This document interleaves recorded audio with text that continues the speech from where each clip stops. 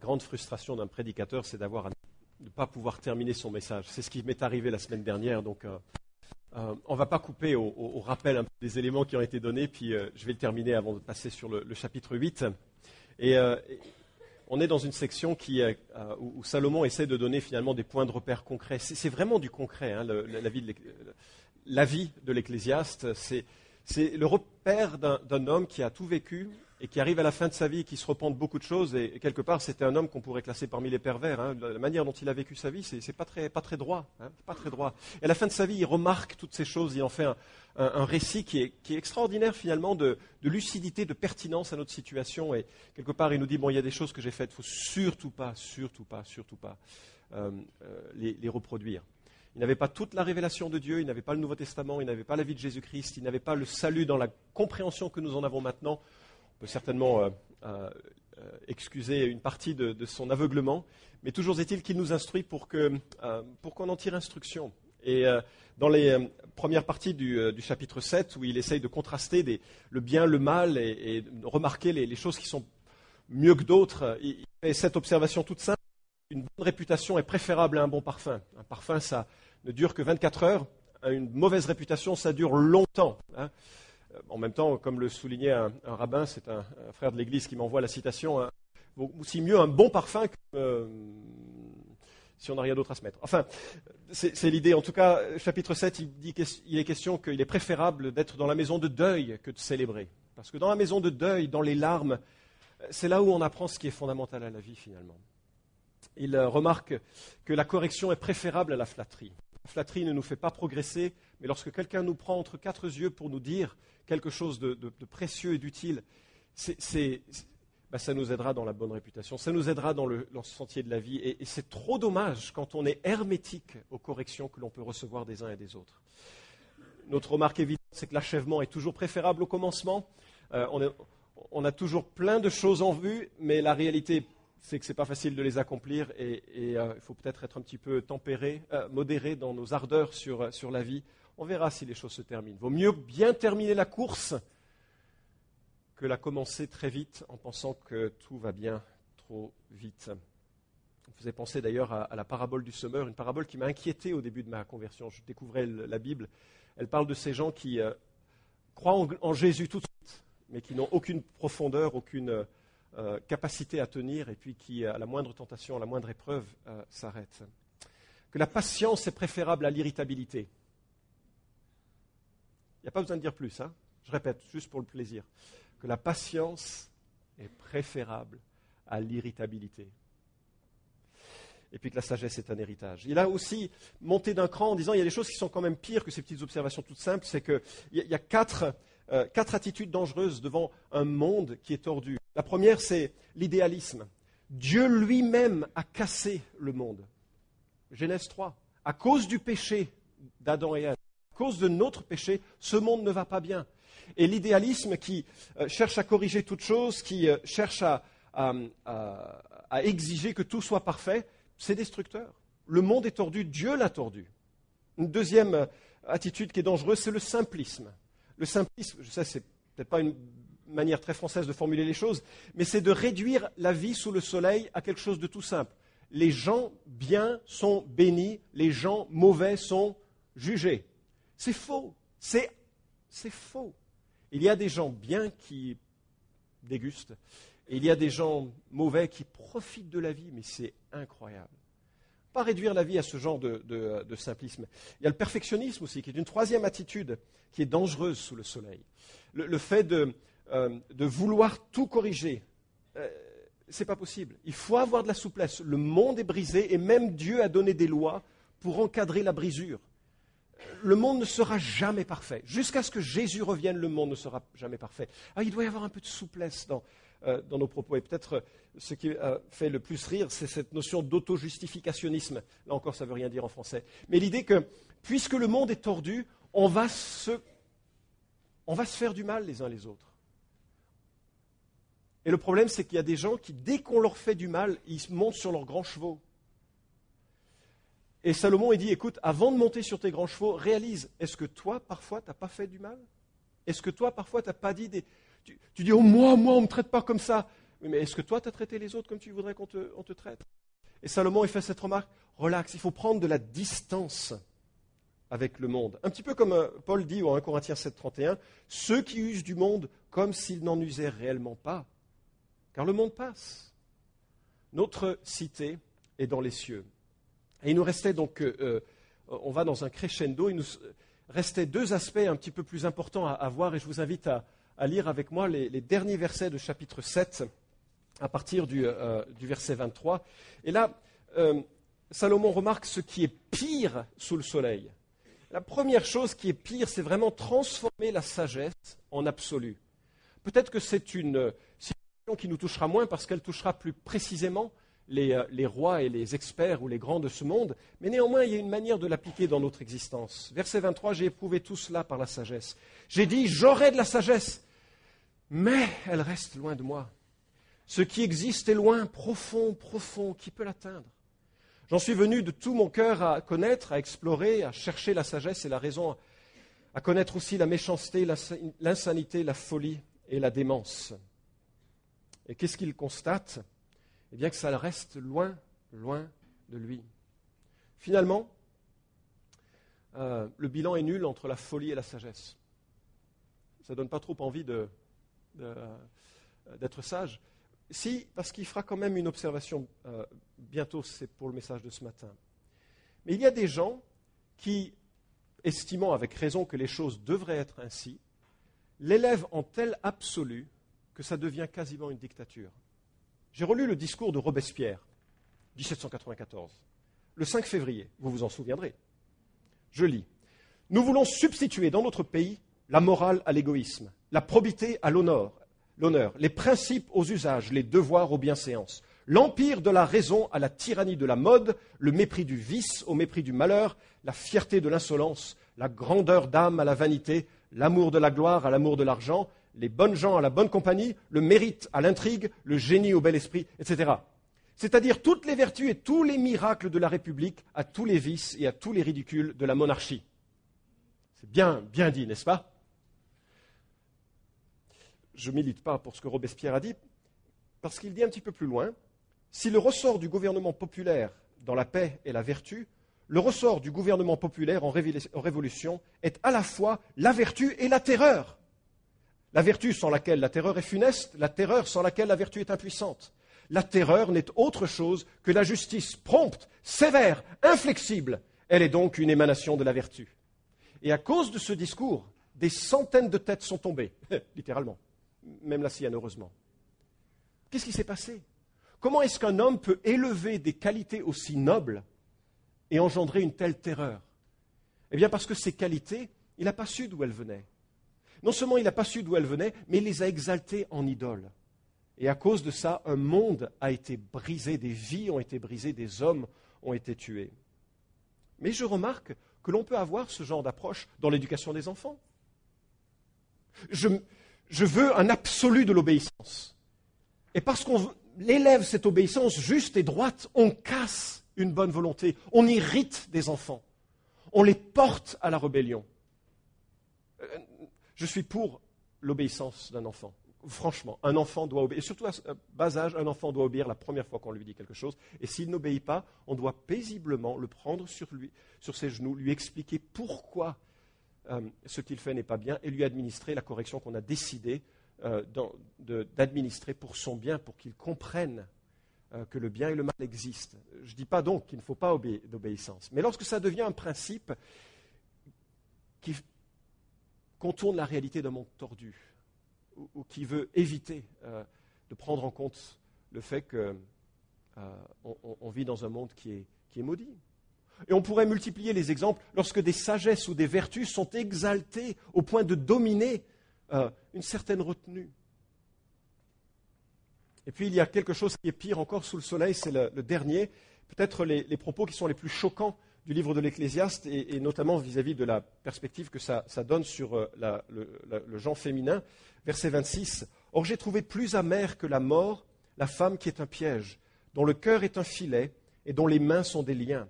Celui qui est agréable à Dieu lui échappe, mais le pécheur deviendra sa capture. Voici ce que j'ai trouvé, dit l'Ecclésiaste, en examinant les choses une à une pour en trouver la raison. Voici ce que mon âme cherche encore et que je n'ai pas trouvé. J'ai trouvé un homme entre 1000, mais une femme entre elles toutes, je ne l'ai pas trouvé. Seulement voilà ce que j'ai trouvé, c'est que Dieu a fait des hommes droits, mais ils ont cherché bien des subtilités. C'est terrible comme propos, non? Alors le premier aspect concerne la séduction, et peut-être qu'il faut se remettre en tête l'idée que Salomon est roi, et qu'il est roi désobéissant. Il s'était marié, et ensuite il est devenu roi, et ensuite il a dérapé. Et notamment dans la sexualité. Il a commencé à avoir d'autres femmes, des femmes de peuples étrangers. Il a terminé avec 700 femmes officielles et 300 concubines. C'est pas bien. Même au regard de l'écriture et les pratiques de l'époque, c'est pas bien. Et peut-être il faut l'imaginer ici donnant des conseils à des jeunes hommes qui vont prendre des positions d'autorité dans son royaume, et il essaye de les instruire en disant « Attention, les femmes vont être une source, comme pour moi, de dérapage. » Nous avons là le propos d'un homme qui a laissé le faux amour pourrir sa vie. Il a connu le vrai amour, Cantique des Cantiques. C'est l'histoire du vrai, seul amour de Salomon. Et à la fin de sa vie, il fait le constat que l'ambiance amoureuse était détestable autour de lui. Vous imaginez 700 femmes, 300 concubines? Comment ça se passe, les discussions? Comment ça se passe, les jeux de manipulation pour obtenir quelque chose du roi, pour obtenir un temps avec lui, pour obtenir un privilège avec lui, pour obtenir quelque chose avec lui, de quoi s'arracher les cheveux? Et je pense que c'est de cette observation-là qu'il dit « Moi, je n'ai pas trouvé de femme entre toutes. » Ce n'est pas une parole de l'Écriture qui est vérité sur les femmes. C'est le constat d'un homme qui dit « Dans ma situation, je n'ai pas trouvé de toutes les femmes qui m'entourent. » Quelqu'un de bien. Et il dit, j'ai trouvé plus amère que la mort la femme qui est un piège. Et je pensais, bien sûr, à la séduction, mais pas que ça, à l'influence. Regardez Jézabel, regardez d'autres femmes dans l'Écriture. Et c'est ce qu'il évoque. Romerovski écrit, la comparaison du cœur de la séductrice au filet, de chasseur pour attraper les oiseaux ou de pêcheur, et de ses mains à des chaînes, évoque une volonté tenace de séduire un homme et de se le tenir attaché. Les images du piège et du filet indiquent qu'en cédant à une telle femme, on s'expose à des retombées néfastes, parfois fatales. Qu'on pense à ce qu'ont été Dalila pour Samson, puis les nombreuses épouses de Salomon pour ce dernier. Et effectivement, je sors de la citation, effectivement, c'est à cause de ces femmes qu'il s'est détourné de Dieu pour servir des idoles. Et Jacques Ellul, qui considère la femme comme le sommet de la création, écrit « Et voici que lorsqu'elle devient pour l'homme un piège qui le fait tomber, des liens qui l'emprisonnent, alors c'est bien pire que tout le reste. Quand ce qui représente l'amour sur terre devient un avilissement et une chiennerie, alors celle qui le transforme ainsi est elle-même plus amère que la mort. Quand le meilleur devient mauvais, c'est pire que tout. Voilà pourquoi Coëlette est si violent. » Alors dans une société hyper sensualisée, c'est bien de le remarquer, ces propos, et de veiller à des comportements, à des rapports qui encouragent l'amour fraternel au sein du peuple de Dieu. L'origine de tout ceci, je l'ai évoqué, je ne reviens pas dessus, verset 29, « Seulement voici ce que j'ai trouvé, c'est que Dieu a fait les hommes droits, mais ils ont cherché bien des subtilités. » Dieu a fait les hommes droits, Genèse chapitre 1 et 2, mais ils ont cherché bien des subtilités, ils ont renversé cet ordre que Dieu avait établi, sont devenus pécheurs, désobéissants, rebelles, et voilà le monde qui est le nôtre.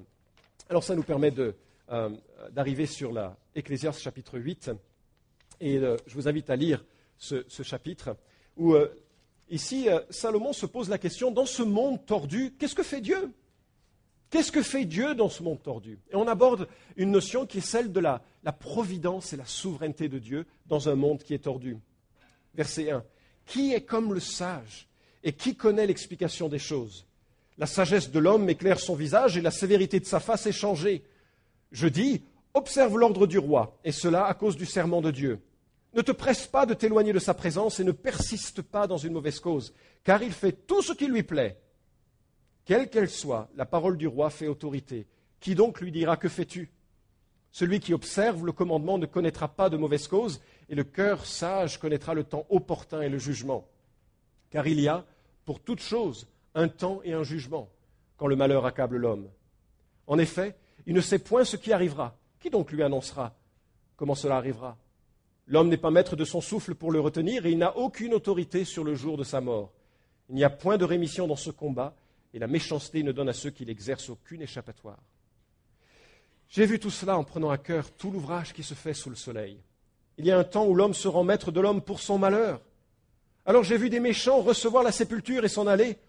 On venait du lieu saint en oubliant dans la ville comment ils avaient agi. C'est encore là une vanité. Parce qu'une sentence contre une mauvaise action n'est point exécutée promptement, le cœur des humains au-dedans d'eux est rempli du désir de faire le mal.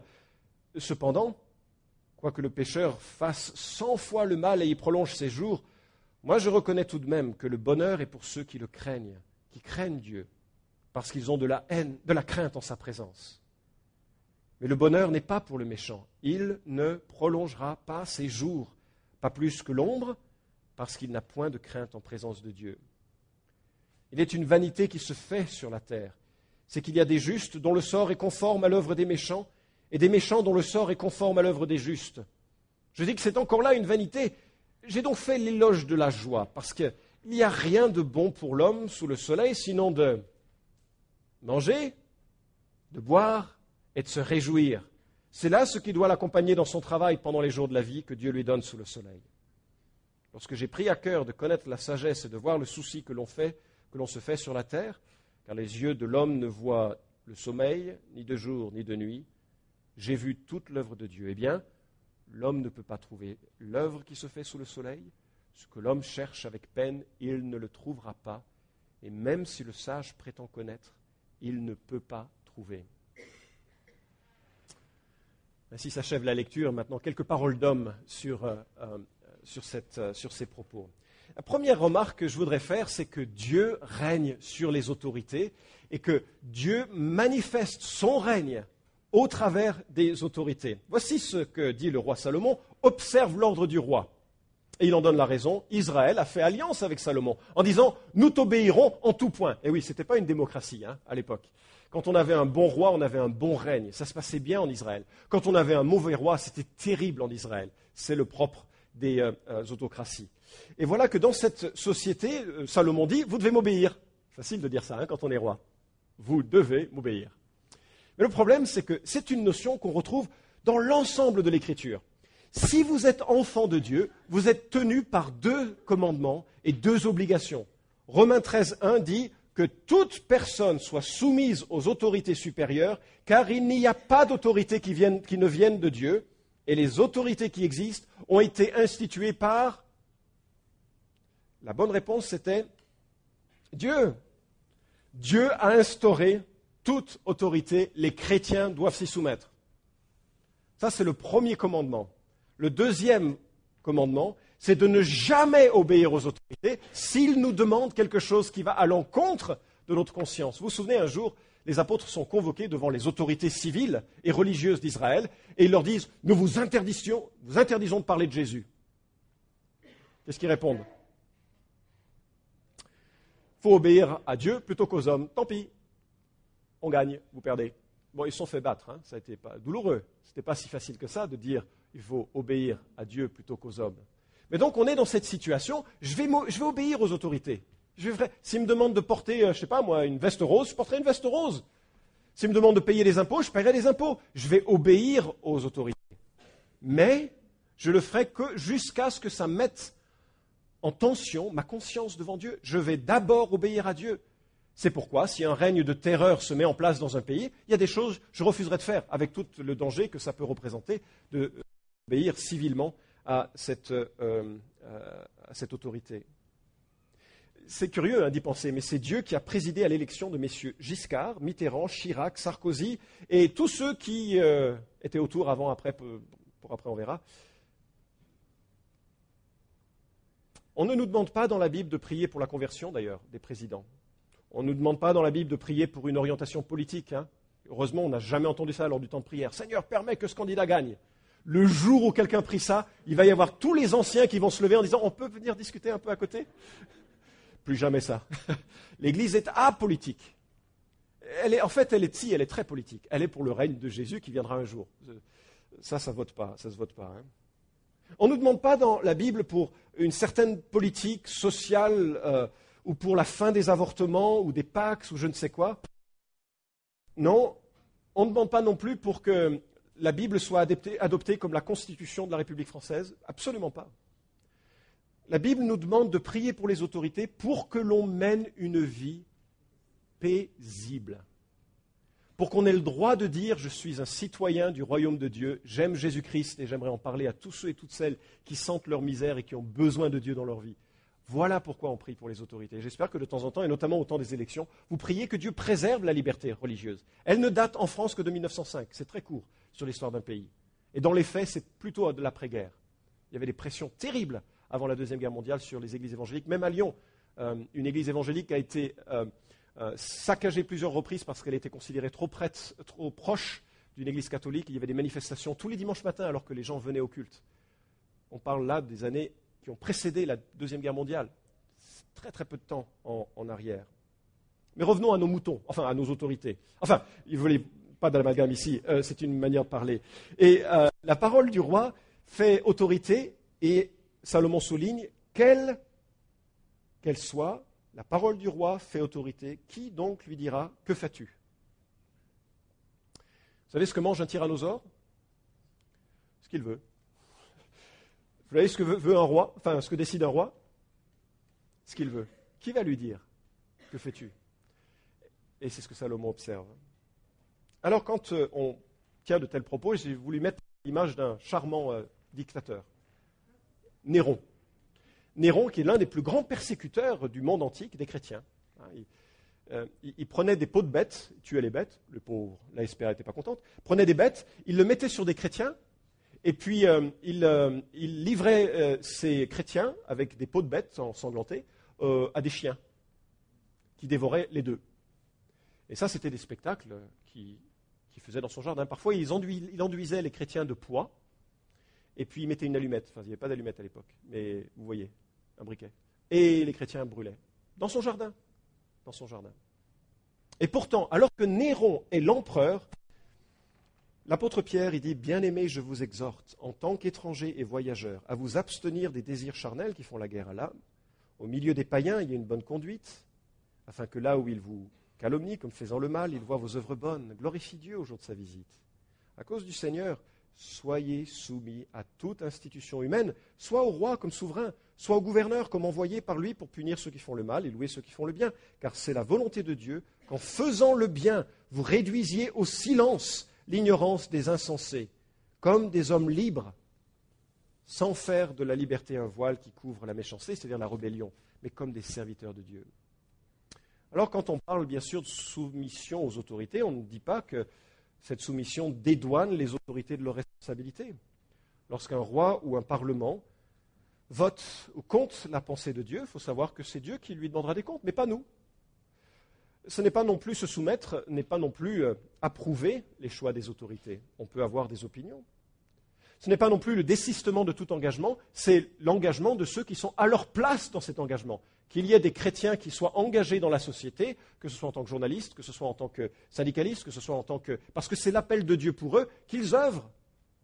Mais l'Église n'a pas d'agenda, n'a pas d'ordre du jour, n'a pas d'engagement politique de ce genre. Elle prêche la croix et il faut qu'on soit connu pour des gens qui accueillent tout homme, toute femme, pour les mener à la repentance, quelle que soit leur origine, quel que soit leur problème, quels que soient leurs soucis.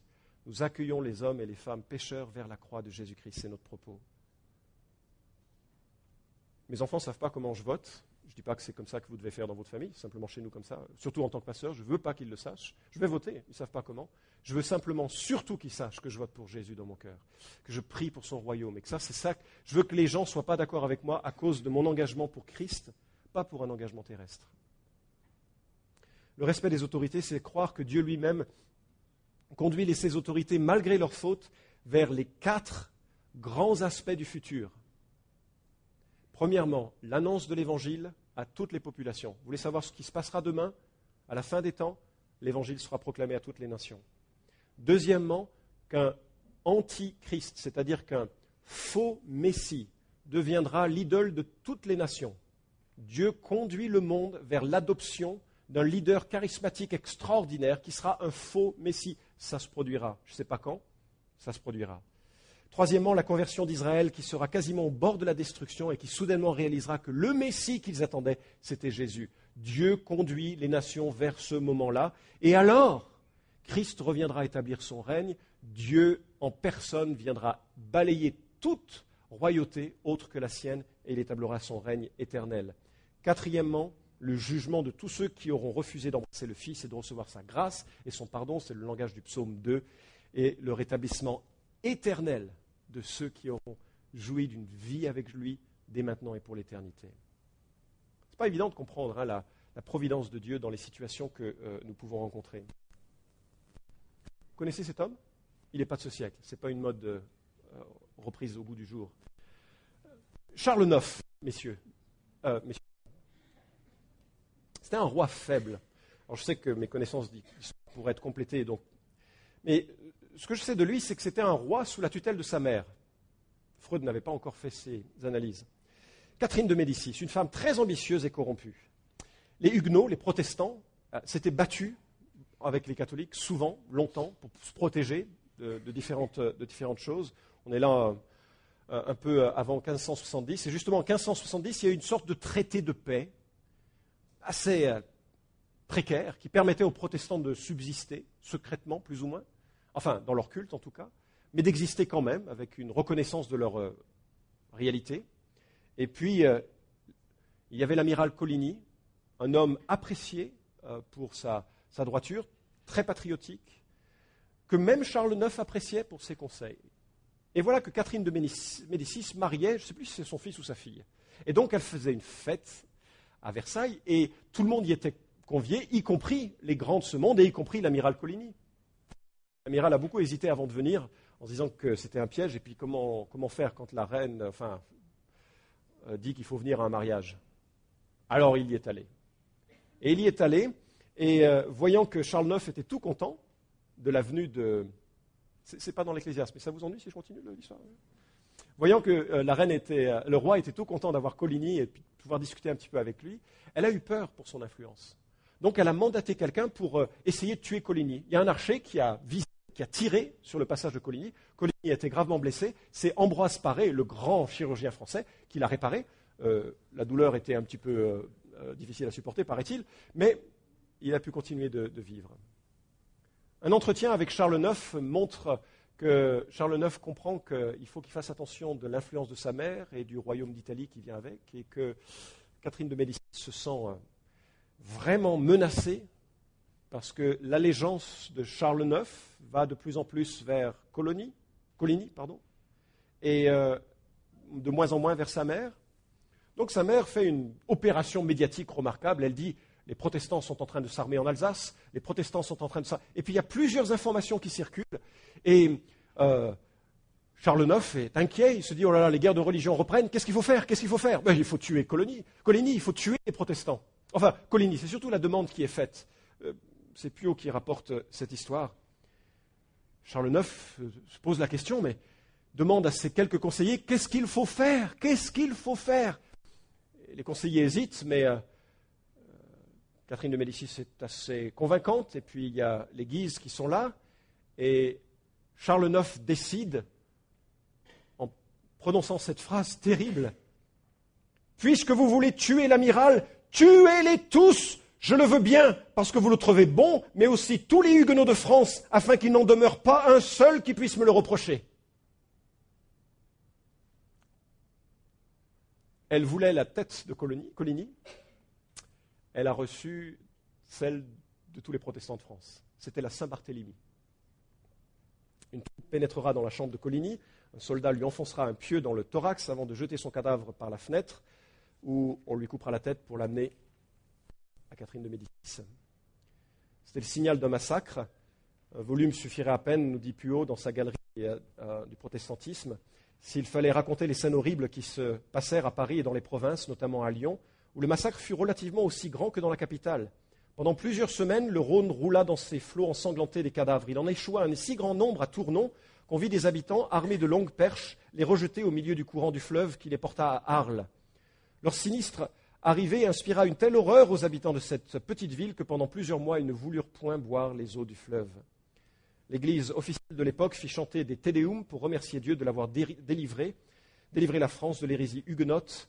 Et quand la nouvelle du massacre parvint à Rome, le pape et ses cardinaux ne surent contenir leur joie. L'église de Saint-Pierre fut brillamment illuminée et un service solennel d'action de grâce fut publiquement rendu à Dieu.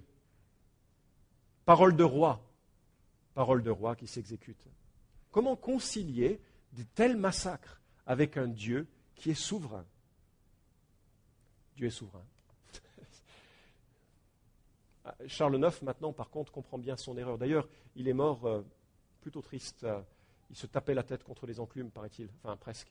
Tellement il se sentait coupable du comportement qui avait été le sien. Jusque-là, tout va bien. On aime bien la question de la souveraineté de Dieu quand ça touche d'autres siècles. Je peux vous raconter une autre histoire? Je vous promets, les 3 autres points seront rapides. Je vais finir dans les temps. Presque. Et c'est l'histoire d'un jeune couple qui faisait des études de théologie. Donc des gens bien. Et ce jeune couple, qui était à Chicago, avait arrivé à la fin de ses études. Et faire des études de théologie, il ne faut pas croire, c'est pas facile. Et surtout qu'on a une famille. Il était marié, il devait donc bosser pour également faire ses études. Après de longues années, il arrive au dernier semestre, au dernier examen, et il va pouvoir être pasteur, le job par excellence. Et il arrive donc sur ces derniers. Et un coup de fil d'une église en Californie, quasiment de l'autre côté des États-Unis, une église lui téléphone en disant « Venez ce week-end pour prêcher, puis on verra si on vous embauche. » C'est bien, après ses études, d'avoir une offre d'embauche comme ça. Il n'y a pas de problème. Californie, c'est loin. On doit rencontrer les gens le samedi. On doit prêcher le dimanche. On parle vendredi. Seul problème, c'est qu'il y avait les derniers examens le vendredi. Oh, il dit, ils comprendront. Donc, il prend les derniers billets d'avion pour le vol qui allait le conduire en Californie le vendredi. Parce que le vendredi, quand on prend des billets d'avion, c'est beaucoup moins cher que le samedi. Enfin, il y avait une situation, en tout cas, pour ce vol-là. C'était important qu'il puisse le prendre pour ses économies, ce vol-là. Donc, il prend les billets, et puis il va voir le prof. Il faut voir que c'est une grosse fac où il y a des centaines d'étudiants, et ils ne sont pas très, très flexibles. Et tout heureux en disant, on a pris des billets pour une première offre d'embauche. Prof, je suis tellement heureux, je suis vraiment enthousiaste. Le seul problème, c'est qu'il faudra que je loupe votre examen, ou bien est-ce que je peux le prendre juste un jour avant moi? Vous pourriez me donner l'examen la veille, comme ça je peux m'occuper de ça? Puis il a pensé que c'était une formalité, prendre un examen un jour avant dans une entreprise chrétienne. On est aimant chez les chrétiens. Et le prof, tout à fait sans sourire, comme beaucoup de profs de théologie, je plaisante, s'il y en a qui écoutent ça, je vais me faire tuer. Saviez-vous que vous aviez des examens le vendredi? Oui. Saviez-vous que le règlement intérieur demande une entente préalable avec le prof? Oui. Pourquoi vous n'êtes pas venu me voir avant? Bon, on pensait que vous seriez d'accord, je ne le suis pas. Vous n'avez pas respecté le règlement intérieur que vous avez vous-même signé. Mais on va perdre l'argent de nos billets. Ça, c'est votre problème. Il fallait y penser avant. Fin de la conversation.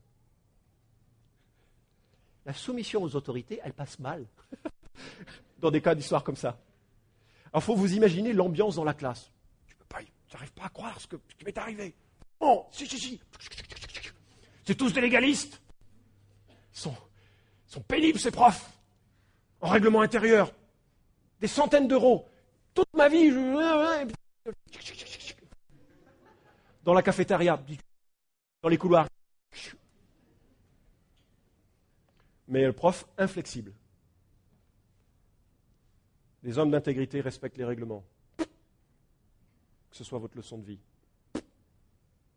Vendredi, donc, le voilà, passer les examens avec toute l'attitude d'un serviteur de Dieu. Fin des examens, ils se retrouvent tous dans la cafétéria. Fin du semestre, ça se détend. Quelqu'un met la télévision, voilà ce qu'il voit. Le vol AA-191 a perdu son réacteur au décollage. Il n'y avait aucun survivant. Les 2 billets qui avaient été commandés étaient au départ de cet avion. Soudainement, il y a eu, et notamment celle de tous ceux qui avaient été durs, certains qui avaient écrit à l'administration. Alors c'est vrai que c'est une histoire qui se termine bien. Hein. C'est une horreur ce qui s'est passé. L'illustration qui dit que la confiance aux autorités, c'est avant tout la confiance en Dieu. Et que ce 25 mai 1979, cette confiance a été mise à rude épreuve. Sous le soleil, il y a des capitaines d'avions et des passagers. Sous le soleil, il y a des médecins et des patients. Sous le soleil, il y a des patrons, des cadres, des ouvriers. Sous le soleil, on n'a pas tous la même responsabilité, même dans une église. Et je trouve que c'est pertinent de souligner, c'est ce que souligne Salomon dans ce premier point, c'est à quel point la souveraineté de Dieu passe par les organisations qu'il a lui-même confiées. De point de vue beaucoup moins important que ce que j'évoque, je m'émerveille, enfin parfois un peu. Il y a des gens qui viennent voir les anciens avec des propos, mais c'est hallucinant. Comme si on n'avait jamais réfléchi à ce que devrait vivre une vie d'église. Et je me dis, c'est des gens qui passent, c'est pas des gens de l'église, sinon j'en parlerai pas comme ça. Mais des gens qui passent 1 ou 2 semaines, et puis ils disent alors il y a ça, il y a ça, il y a ça, il y a ça, il y a ça. Puis je les regarde en disant mais tu viens d'où toi ? L'église est inventée avec toi, a commencé avec toi, on n'a jamais réfléchi à ce qu'était une église. Et il y a cette attitude de contradiction constante avec ceux et celles qui ont une responsabilité. Ils ne sont pas supérieurs, il n'y a que Dieu qui est supérieur. Il n'y a personne sur la terre qu'on appelle Père, dit Jésus, un seul est votre Père, celui qui est dans le ciel. Mais on a chacun des tâches et des responsabilités différentes, et ce que Dieu nous demande, c'est de rester au sein de ces tâches. La providence de Dieu passe par les autorités, la providence de Dieu passe également dans cette question de la mort, verset 6. L'avenir assez définitif qu'est la mort, Salomon souligne, l'homme n'est pas maître de son souffle pour le retenir, il n'a aucune autorité sur le jour de la mort. Un seul a eu autorité sur le jour de sa mort, c'était Jésus. Il a dit, personne ne me reprend la vie, c'est moi qui la donne. Et c'est personne qui lui a repris son dernier souffle, il a lui-même rendu son dernier souffle, alors qu'il expiait pour nos péchés et nous donnait la possibilité d'une vie nouvelle. Alors, Salomon ne parle pas ici du suicide, il sait très bien que si on se jette sous un train, on va périr, enfin sous un chariot à l'époque, mais ce qu'il veut dire, c'est que Dieu règne sur notre jour de mort, et ça doit engendrer en nous, dans cette vie sous le soleil, toutes les conséquences. La première, c'est, ça ne sert à rien de s'inquiéter de ce jour de la mort. La deuxième, c'est que c'est bien de garder les choses à leur bonne place. Il faut que ma vie avec Dieu soit calée. J'espère que vous êtes sauvés. Si vous ne l'êtes pas, vous pouvez le devenir aujourd'hui. Mais la vie éternelle, c'est de connaître Dieu, c'est d'avoir Jésus dans sa vie. Il l'offre, elle est à prendre. Si elle n'est pas prise au moment de la mort, on est éloigné de lui à jamais. C'est aujourd'hui le jour du salut. Ça, c'est une des premières choses qui naît de l'idée que je n'ai pas le contrôle du jour de ma mort. Je peux mourir tout à l'heure. Donc les choses importantes émergent de cette observation.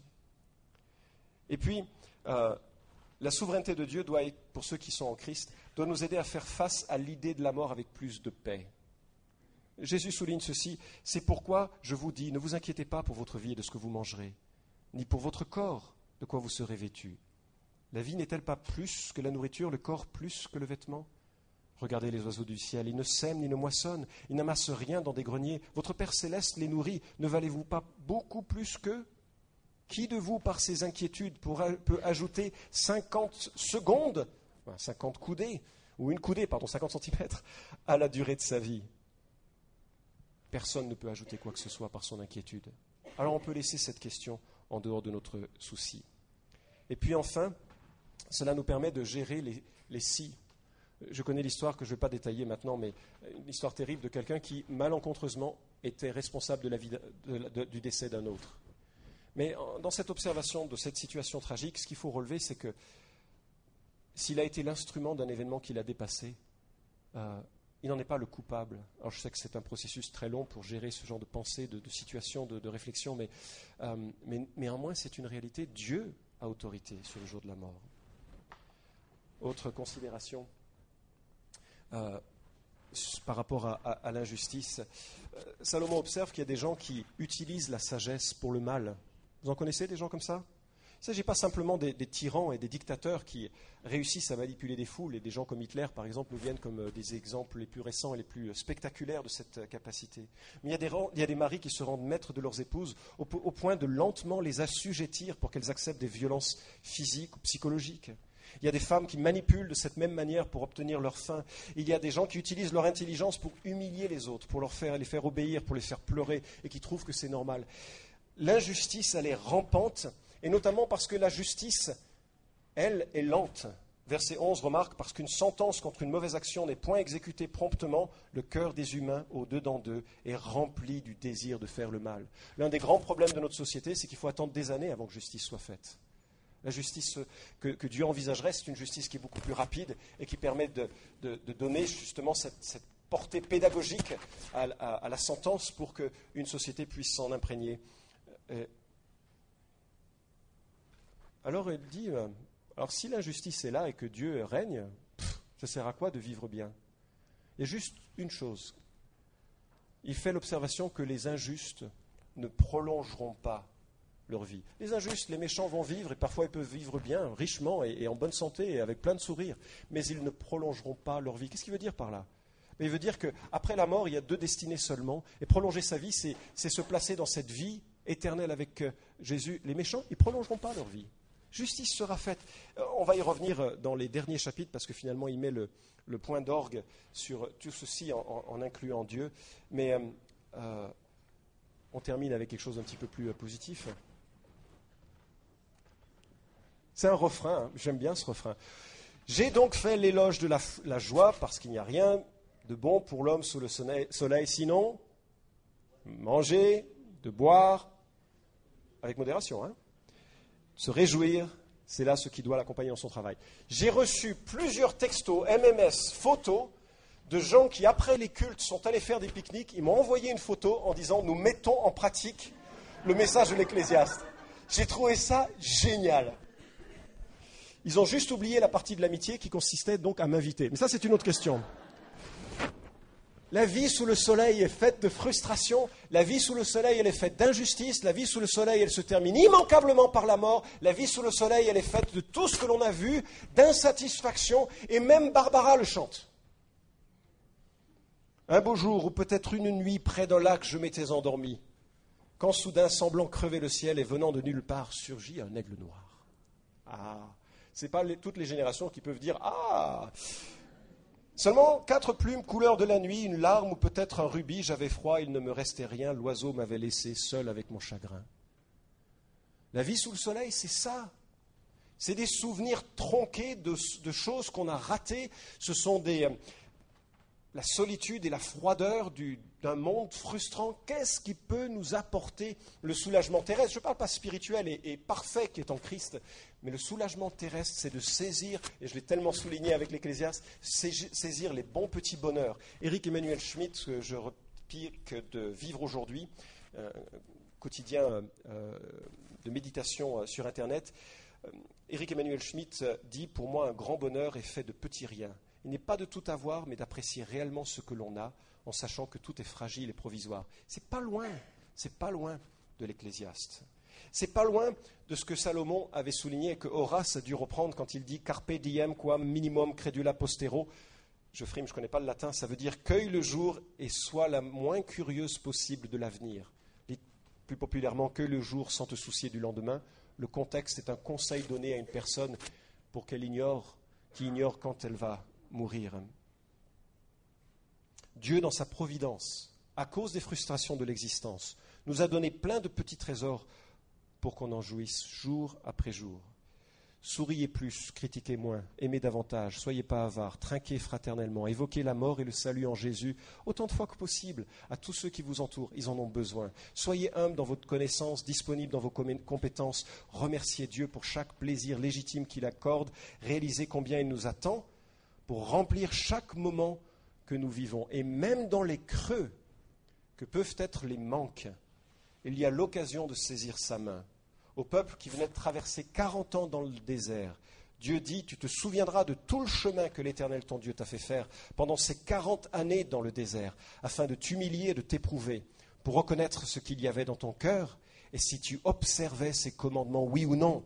Il t'a humilié, il t'a fait souffrir de la faim, il t'a nourri de la manne que tu ne connaissais pas, et que tu n'avais pas connue, et que n'avaient pas connu les pères, afin de t'apprendre que l'homme ne vit pas de pain seulement, mais que l'homme vit de tout ce qui sort de la bouche de Dieu. Même dans ce qui est absent et en creux et frustrant de l'existence, il a l'occasion de dire, mais finalement, est-ce que j'aime, oui ou non, Dieu, au point de suivre ses commandements, même au travers du désert, même au travers de la tempête? On s'approche du la conclusion du livre de l'Ecclésiaste. Je vous invite pour clore à ouvrir vos Bibles, si vous le voulez bien, en Ésaïe, chapitre 55, juste pour souligner finalement que la grande réponse au problème de la vie, c'est Dieu, n'est-ce pas? Et c'est ce qu'il souligne, même s'il nous agrémente son propos avec plein de perspectives pour tenir dans la frustration de l'existence. Mais en Ésaïe, chapitre 55, et je vous invite à vous lever, on va juste lire, je ferai quelques remarques, les musiciens peuvent revenir pour nous conduire dans le dernier chant.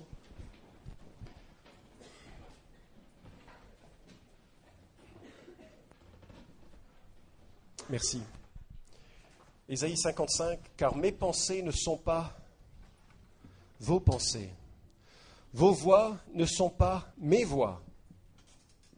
Autant les cieux sont élevés au-dessus de la terre, autant mes voix sont élevées au-dessus de vos voix, et mes pensées au-dessus de vos pensées. Ce qui souligne, c'est n'essayez même pas de comprendre Dieu. Dieu est incompréhensible. Vraiment, profondément, Dieu, dans sa providence, est incompréhensible. On ne comprendra pas pourquoi Néron, pourquoi Charles IX, pourquoi AA 191 s'est écrasé, pourquoi les situations les plus difficiles peuvent tomber sur des gens formidables. On ne comprendra pas. Verset 10. Comme la pluie et la neige descendent des cieux et n'y retournent pas sans avoir arrosé, fécondé la terre et fait germer les plantes sans avoir donné de la semence au semeur et du pain à celui qui mange, ainsi en est-il de ma parole qui sort de ma bouche. Elle ne retourne pas à moi sans effet, sans avoir exécuté ma volonté et accompli avec succès ce pourquoi je l'ai envoyé. Dieu dit et choses arrivent. Et voyez la conclusion de tout ceci pour ceux qui le connaissent. Verset 12. Oui, vous sortirez dans la joie, vous serez conduits dans la paix. Les montagnes et les collines éclateront en acclamation devant vous, et tous les arbres de la campagne battront des mains. Au lieu des buissons s'élèvera le cyprès, au lieu de l'ortie croîtra le myrte, et ce sera pour l'Éternel une renommée, un signe perpétuel qui ne sera pas retranché. Alléluia. Dieu terminera son œuvre et il commencera son règne éternel dans une joie que nul ne pourra retrancher. Nous sortirons dans la joie, nous serons conduits dans la paix. Amen.